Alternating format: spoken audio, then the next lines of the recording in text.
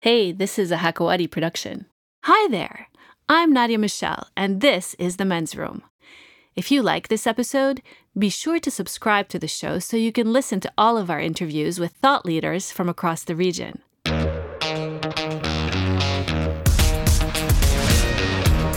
Today on the show, we have Shibli Malat, an international lawyer who has focused his career on seeking justice for political crimes and advocating democracy.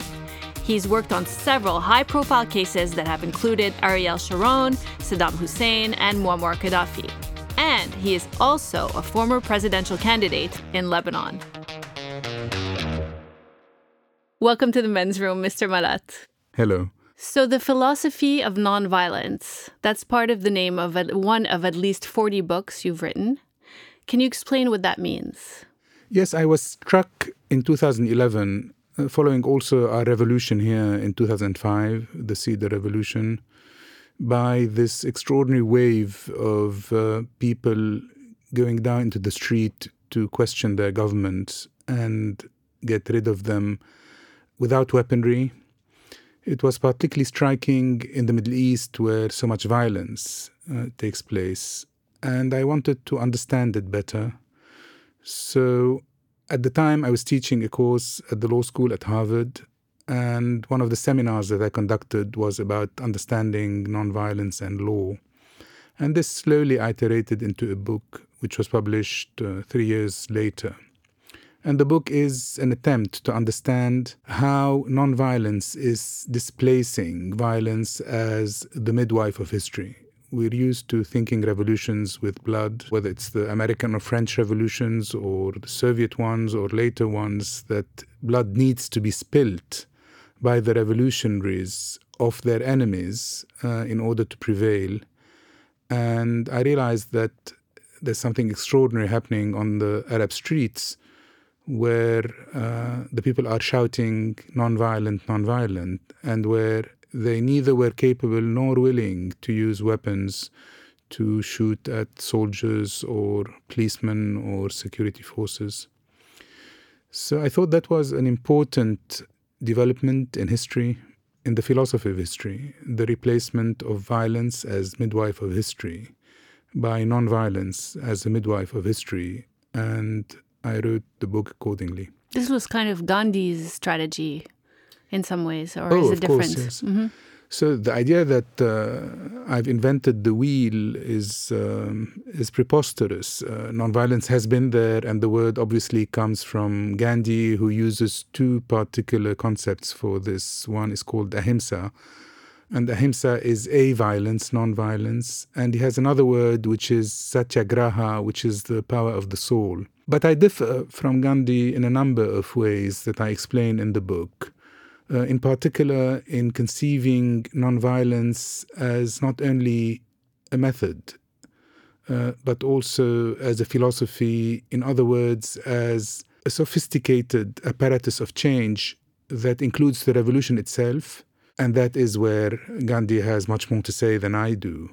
But also what happens after the revolution. In other words, how do we translate nonviolence when it's successful into a state and a society where nonviolence prevails? And that's the new social pact, the new social contract that people call constitutions. So all of these revolutions that have succeeded have in common also the search for a new constitutional order. And then, and this is what we see in particular in Lebanon, emphasized, is the need for accountability, for justice. In other words, the third part of the book is consecrated to understanding, so what do you do with dictators like Mubarak or Ben Ali when they fall? You obviously don't shoot them, you're nonviolent. So you have to find something else, and that something else is complex. You have trials, that's in a way the simplest way, and we've had them in some ways in various places, but you have also other modes of accountability that are more complicated. For instance, the issue of corruption. So how do you get back money that was siphoned off by corrupt governments and supporters of these governments? So the book is a triptych, really, about nonviolence in the revolution, nonviolence in constitutions, and nonviolence in accountability, justice. About accountability, you are best known for winning the cases of victims of crimes against humanity. For instance, the families and the victims of Sabra and Shatila.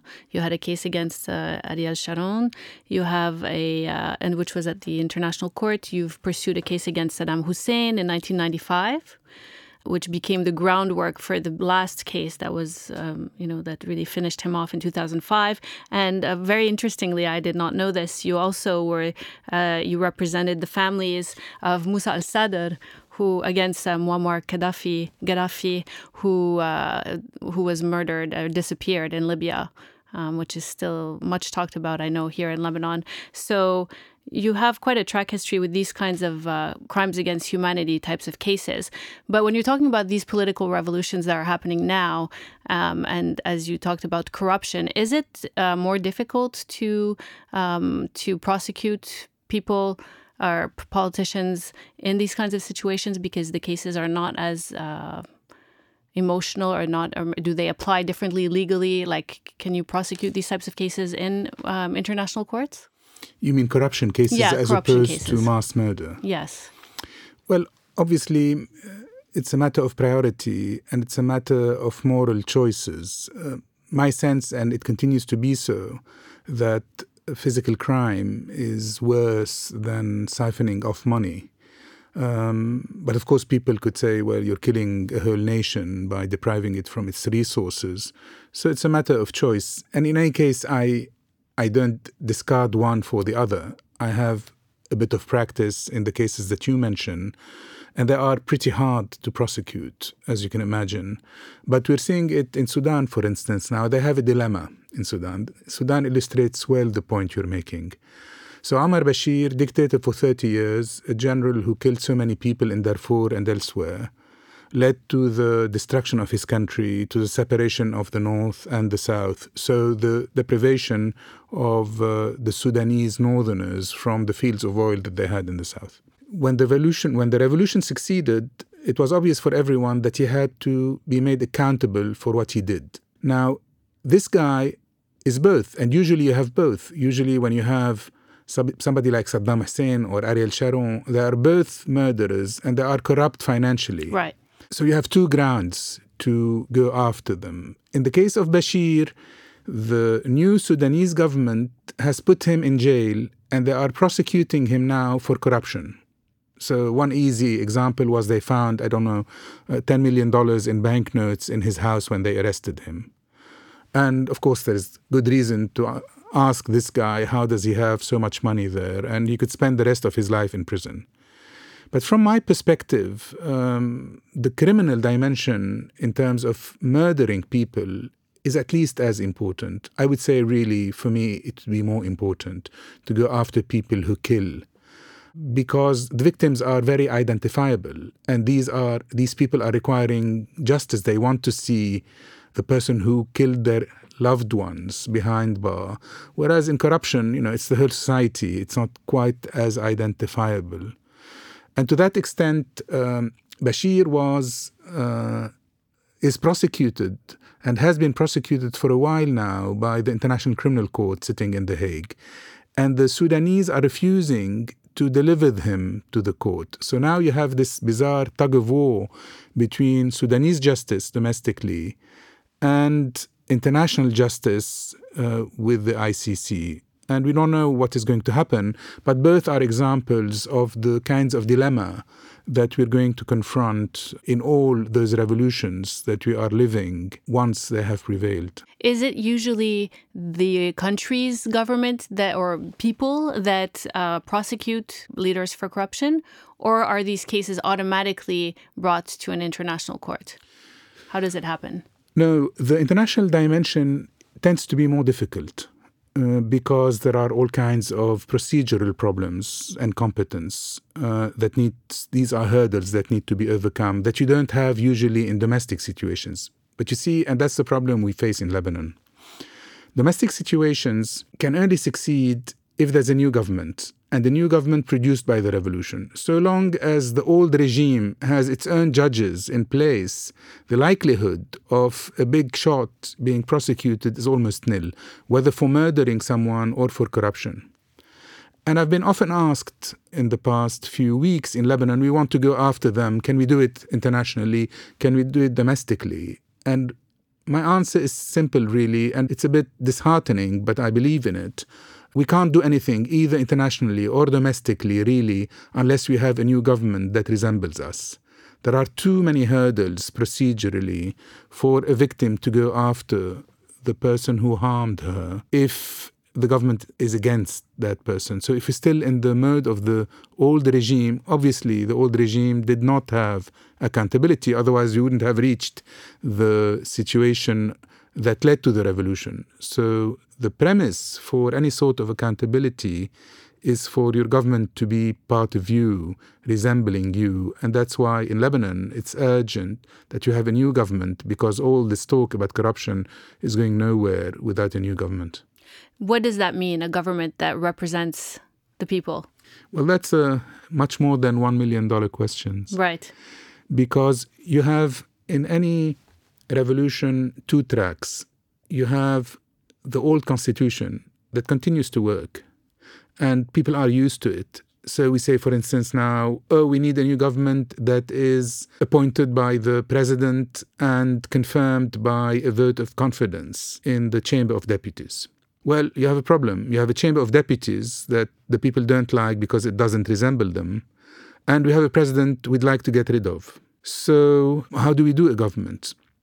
Well, sometimes the pressure is such that both the president and the Chamber of Deputies, and that's what's happening now, are being pushed into what they call, that is they, us, the revolutionaries, are requesting, which is an apolitical, so-called technocratic government. In other words, people with a decent past who know what they're talking about, that are different from the guys we have just brought down in the street. How to get them? We could have enough pressure on the street to have some sort of epiphany for the president to say, well, I'm going to call on a brilliant mind, preferably a woman for my taste, who is going to lead the government and leave that person, that new lady prime minister, to choose the best people she can find. And then I'll accept it and we go on. And we'll have a vote of confidence, and we have a new government with special powers, especially economic powers, that tries to sort out the mess we are in. Why do you think the prime minister should be a woman? Well, before we get to that, let me finish the other course, Yes. which is the street has its own legitimacy. And that's why it prevented yesterday, justifiably, the parliament meeting over a crap piece of legislation. Which is basically giving immunity. Yeah, I mean, the idea of the immunity is ridiculous when everybody is asking for accountability. Right. So, it's a bizarre thing to, I don't speak Arabic, so I miss a lot of the details. But if from the outside, it kind of seems strange that that's the meaning they choose to have, is a meaning to create immunity so that people get, let out of jail, and also they can be held accountable, right? Which is the side effect. Exactly. So, yes, and so they failed. I mean, they're so smart that they came up with the worst possible piece of legislation to put as a priority. What is the idea of prioritizing this type of legislation? In fact, it's a bit more subtle, but let's stick to that and go back to that point you made. So there is a different street legitimacy. That's revolutionary. And that needs time. And so it's not impossible, and I think we're starting to see it, that the street produces its own leadership. So in effect, we don't need the president to appoint a government. Slowly, we're going to have leaders, especially among the youth and the women who are at the forefront, saying, we'll see, we already know a few names that are attractive. And if those people come to power, we already know that the street will be acquiescing to them and be enthusiastic about them. But that requires some time. So I think for a while we're going to have two-track political problems in Lebanon. One that comes from what I call in that book constitutional ruins. In other words, the constitution as it stands, which is falling apart, but it leaves ruins that are hurdles. On the other hand, we're going to have a revolutionary legitimacy that the street produces. And we don't know what the result between the immense fight between the two tracks, which one is going to prevail and how. Why do you think non-violent revolution is more powerful than a violent one. Is there a reason why it's so effective that can be kind of verbalized? There are empirical works from colleagues, in particular a book by a colleague, professor now at Harvard, she used to be elsewhere, who showed that studying a number of revolutions over the past 50 years, the likelihood of a non-violent revolution succeeding is empirically 3 times as likely to succeed than a violent revolution. I mean, you have to read the book. There are arguments there. From my perspective, the importance is on a different level. And it's on a different level because a non-violent revolution is one where we are not bringing down a government to replace it by a similar government. We are bringing down a government because it's a violent government. It's an unjust government. It harmed us. And that spirit that we are instilling in our revolution is one that doesn't want to see blood spilled in order to produce a new government. And I give you an example in the Arab Spring. In the Arab Spring, the greatest tragedy has developed in Libya. Because very early on in Libya, the revolutionists took up arms. And until now, they are in the mess. The country is divided in so many different ways that it's a living proof that when the Libyan revolutionaries took up arms, they also were sowing the seeds of the post-Qaddafi era, which was violent. And it's very simple. When Qaddafi fell, the people in the street were all holding up arms and shooting in the air out of joy. Whereas everywhere else in Yemen or in Tunisia, when the revolution succeeded and their dictators fell, the people were dancing in the street without weapons.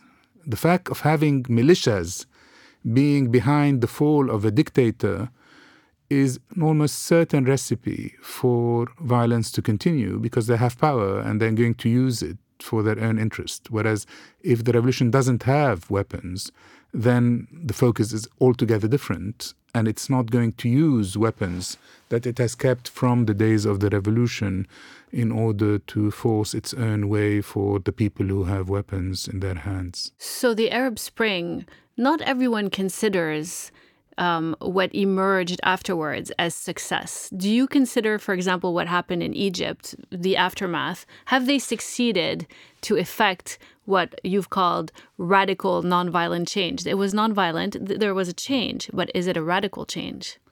No, of course not. And I think it's more appropriate to talk about an Arab winter that followed the Arab Spring, and we're still living the Arab winter.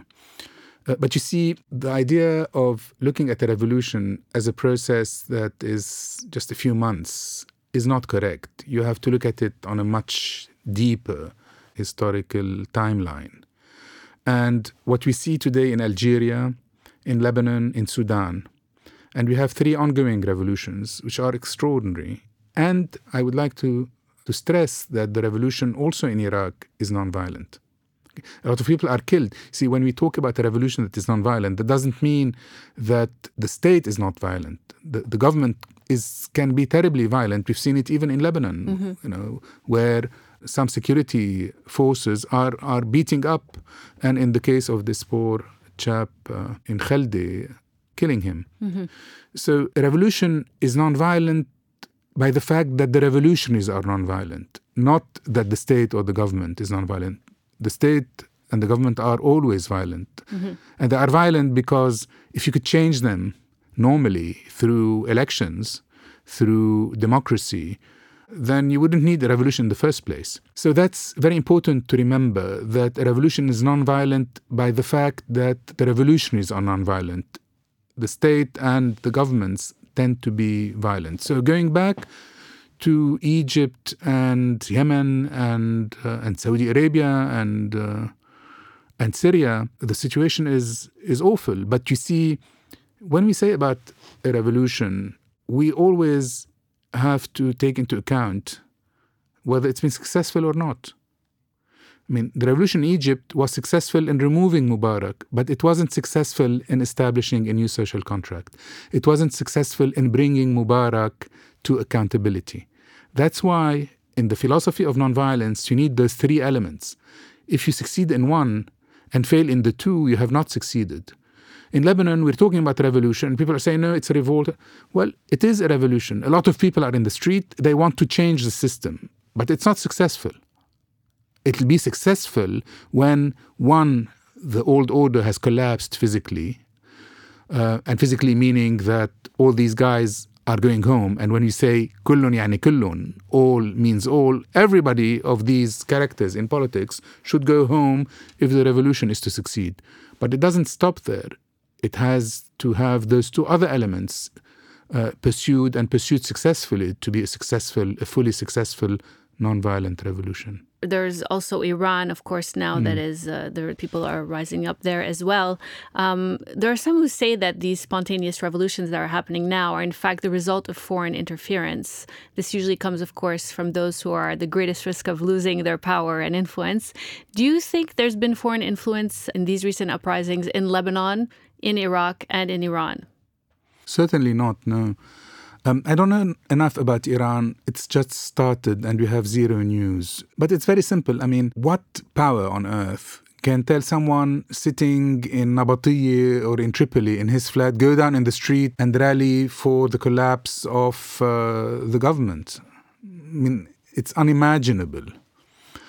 And it's a long story. I mean, in all revolutions, the French Revolution, for instance, there was a tradition of historiography that talked about the Masonic lodges behind the revolution.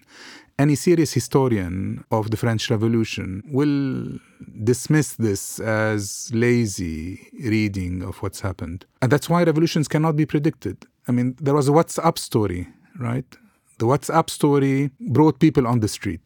You think somebody... The tax on WhatsApp. Yeah, you think that started it all. Yeah. Somebody in Washington or in Tel Aviv or in you never know. Why not? Tehran, it's possible. That has conceived that... It's not unfathomable.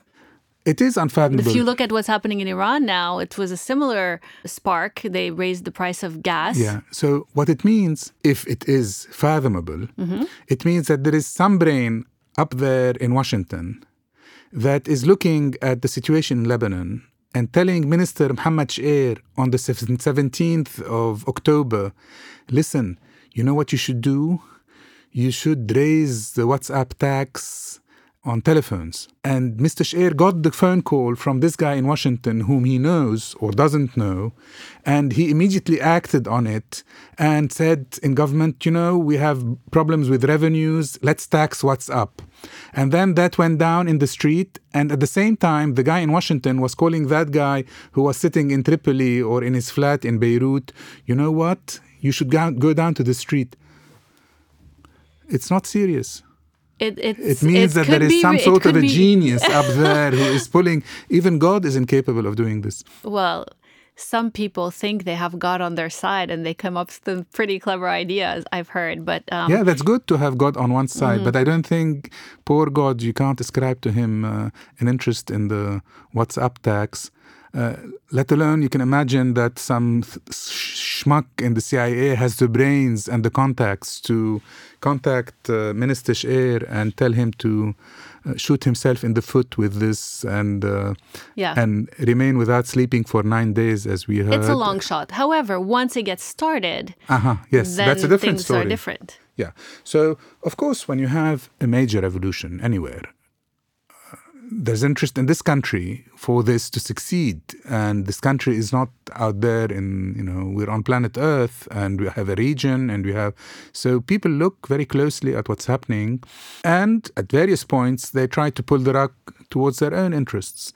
But that's very different from the idea that somebody has been conceiving and fomenting a revolution somewhere in the darkness of some building out there in Virginia. And so, yes, the revolutions, but even this is something where, you see, a revolution, the characteristic is to have a lot of people involved. Okay, so we have probably 2.5 million people in Lebanon involved in this. You cannot control it. You cannot predict it. You cannot fashion it in the way you want. You have a limited number of tools as a government in Lebanon and as a force outside Lebanon to influence it. And you will influence it in ways or the others. But even you as a very powerful government, let's say, the Chinese or the Americans, you need tools to do it. How do you do the tools? The only thing that America has come up with in the last 2 weeks is that we are with the Lebanese people. I'm not sure they know what to do in order to support the Lebanese people. We know that the Americans would like, for instance, Hezbollah to be out, but they don't have a clue of how to go about it. And we in Lebanon don't have a particular clue of how to go about it. Do you have an idea? Revolution is a process. Well, if you're talking about this, yes, but it's not. There's nothing novel about this. I've always found that it's not normal for Hezbollah to retain its arm and be in government. And I'm talking about it as a lawyer, and I've said it time and again, talking about violence. The definition of the state, the most remarkable definition of the state in the history of human thought, was by Max Weber, the great German sociologist of the late 19th century. He said the state is defined by its monopoly on violence. So in the United States, only the United States can exercise violence inside the United States. And in France, only the French government can exercise violence. And that forms the country, because once you step a meter outside the French territory, it's no longer the French, it's the German, the Swiss, or the Spaniards who have a monopoly of violence over it. That's what constitutes borders. So it's inconceivable that a state would accept on its territory that somebody outside the state, outside the structure of the state, which is very sophisticated, exercises violence or has the right to exercise violence, because it loses its monopoly of what defines it as a state. Is there then some legal process that could redesign the system in such a way where you separate the political and the arms of a political party and restructure that and incorporate it in the government in the same way you would restructure a company? Oh, absolutely. And it's happened. You see, it's happened in 1989 with Ta'if. That was the agreement that the militia, and there were so many militias at the time, would leave their weapons, surrender the weapons, and some of them were incorporated in the army. And I've heard myself, at the time when Hezbollah was far less strong, in 2005, its Secretary General said the same. He says, we can find a way to integrate in the army and lay down our weapons. So it's not inconceivable. Actually, it's the only way forward. But at the moment, so long as they refuse to put down their arms, my argument is that they shouldn't be in government, because it's a contradiction in terms. You cannot have a monopoly of violence for the state and the government, and at the same time have a part of the government have its own system of violence issuing, as it were, or applying. So you've so far dedicated most of your efforts in your career towards promoting democracy and human rights. Why is that so important to you? You could have just, been a regular lawyer. There are all kinds of lawyers. Why was this your path, and why are you so passionate about it? I remember that already when I was 15 or 16, I was a great admirer of Amnesty International. And it was, at that time, it was a young organization. I was in awe before those dissidents who were put in prison for their opinions, which I thought was, and for those organizations that dedicated themselves to saying, you cannot be imprisoned for what you say. And that I iterated. I think it's a part of any lawyer's understanding that your client has rights. My clients have been victims of mass murder, have been disappeared people. And of course, they strike you more. They strike more of a nerve emotionally than, a big corporation. Even if the corporation loses $1 million, of course, you don't want your client as a corporation to lose $1 million. But if they do, it's not like this dissident who's rotting in a cell in awful dire circumstances. You're talking about injustice. Yeah, I mean, it's unjust also towards the corporation, but the type of justice that attaches to physical human suffering touches in me a nerve more than a corporation. Let's go back to a question I asked you before, Yes. which we never answered, which is, why have you called for a woman to be prime minister in Lebanon? This is the most I think, the most fascinating dimension of our Lebanese revolution. Now, there have been nonviolent revolutions across the world, including, for instance, we forget it, but the whole Soviet Union collapsed and the Eastern Bloc in a nonviolent revolution in 1989. And there are other instances in the Arab world and elsewhere. Hong Kong today is a nonviolent revolution. What is remarkable in Lebanon is the clear, conscious, and creative leadership of women. So the first day of the revolution, on the 17th, I was very worried that violence would develop. And there had been news that night of clashes with the security forces. And if that had developed, there would have been people injured and killed, and the revolution would have turned violent. And I'm absolutely convinced that a revolution that turns violent has minimal chances of succeeding. You know what happened the following day?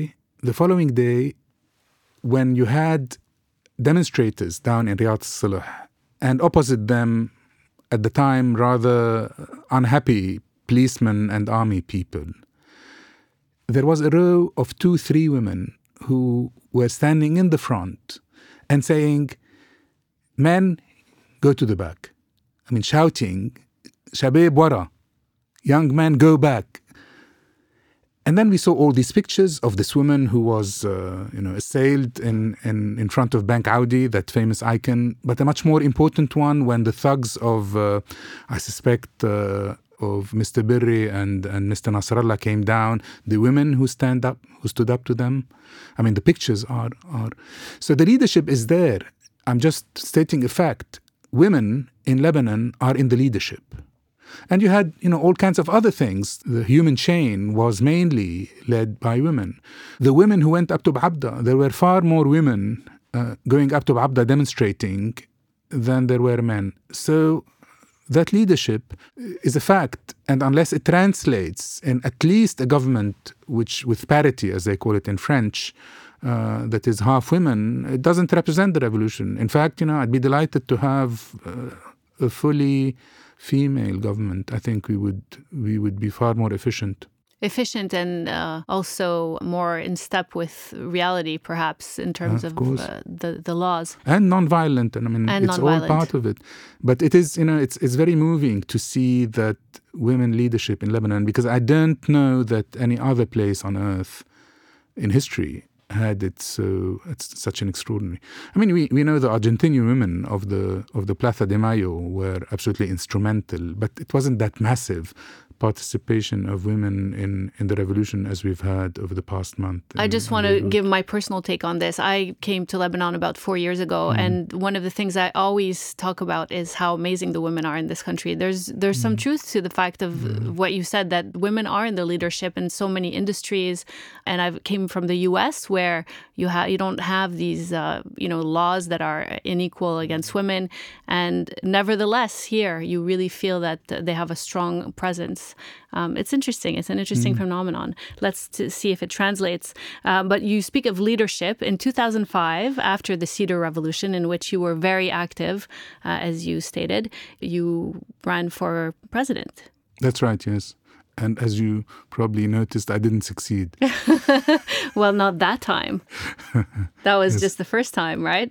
No, I mean, you're asking me if I'm running for president? Yeah. No, definitely not. No, I think really I'm very seriously committed to a new, younger leadership, a female leadership. I think my time is past. So I think a lot of people would disagree, and I don't think that it's wise to have a group of leadership that's comprised only of young and new people. You need people who have experience, who will avoid repeating the mistakes of the past because they've seen it happen before. When you don't have that, you're at much higher risk, I think, of making big mistakes. So you want me to do what? Well, I'm just asking. I'm sure a lot of people would support that. It's not a priority for me. Let's put it more modestly. Well, based on the information I know, I'm sure you would have a lot to contribute. So, I'm contributing. Yeah. I mean, I'm very involved, and I think you have a lot of ways to contribute, like this very interesting conversation tonight. without having to take on a mantle of a political position, which is very constraining. Yes, but as you stated, there are three parts to a successful Right. revolution. And so to kind of wrap it up, you need to have the people who have the courage to step forward and actually, loop the loop, as you might say. Well, look, I mean, I certainly would like to see the end of the present regime, and I find it very natural to say that all these politicians, and the system legally is simple. When you say all of them, meaning all of them, you translate it into a law that says anybody who's been a deputy or a minister since 1990 should take a hike and not be in politics for 10 years. It's very reasonable. It's been done elsewhere. If an idea like this takes shape, we will have succeeded in ways that are quite remarkable. And that doesn't require someone like me to be a president or a minister. It's an idea that needs to take up in the street, and in the same way as the idea that I'm happy to have produced 4 weeks before the revolution started, that we need an apolitical technocratic government because the confidence in the political system has collapsed so much that only a non-political government in the sense of new faces of professionals to run the economy would be necessary for us not to collapse. So the idea is that go ahead. You produce ideas, some take, some don't take, and there are 2 million people who are thinking and acting at the same time. It's wonderful to be part of it. Were you involved in resolving the 2006 war with Israel?